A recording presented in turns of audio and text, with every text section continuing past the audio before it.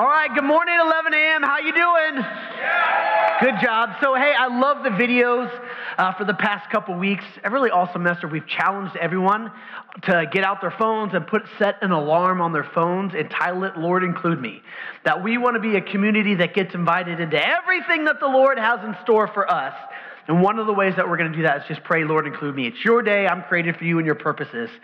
And for the past couple weeks, we've seen some just crazy stories unfold. And yet, I'm so thankful for the story of Michael this morning, how it's also just in the things that don't seem all that significant at the time, but looking back on it, you see how the Lord was just carrying and moving you right along. And so I'm super grateful. Keep it up. I think it's beautiful. Really excited to keep sharing those stories together on Sunday mornings. Now, we got a little bit of family business to get to this morning. And here's the truth. Let me be honest. Whenever my parents said, hey, we have to have a family conversation, I'm like, great, what did I get caught doing? Like, something happened, and so I feel a little bit like that this morning. But nothing is wrong, promise you that. But I do want to talk about some things that has caught the attention of our nation right now. And you may have heard a whisper of it, that there is an election going on in just a few weeks. And I want to talk just real specifically about that just for a brief moment. And I want to put your mind at ease just from the start. I am not going to tell you how you should vote. That is not my place, and that's not my call for you. But I am going to tell you, I believe it's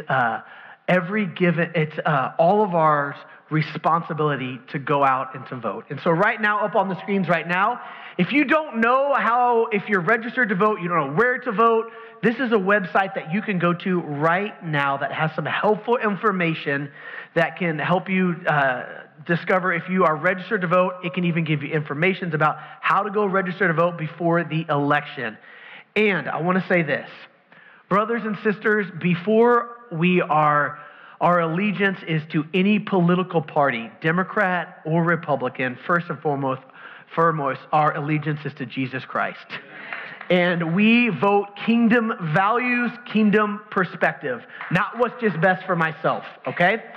So I just want to tell you right now, as there are going to be lots of opportunities for lots of gas to be thrown on lots of fires.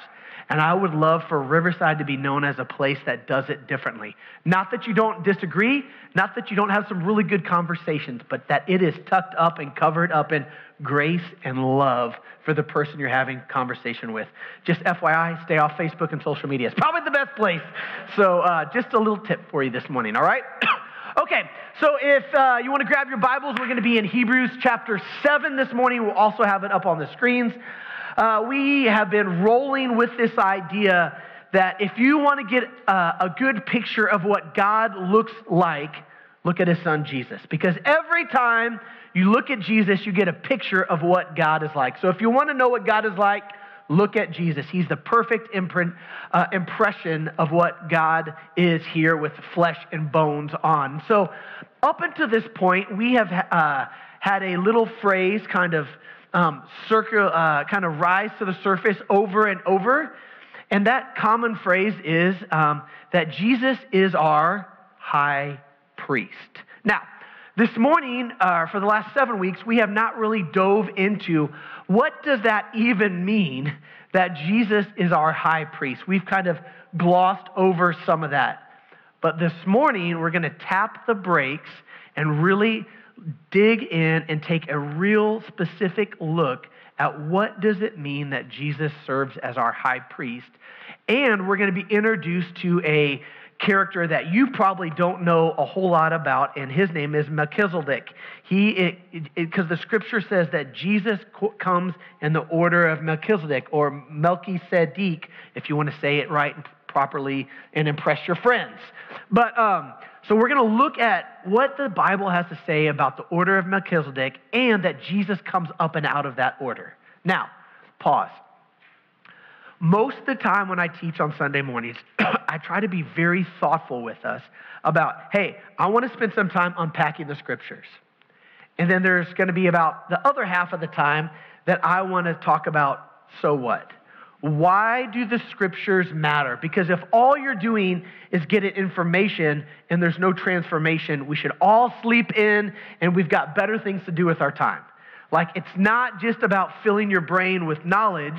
It's always about walking it out and being transformed to more look like Jesus. Saying that, this morning, we are diving into the deep end of the ocean, and we got a lot of information for us to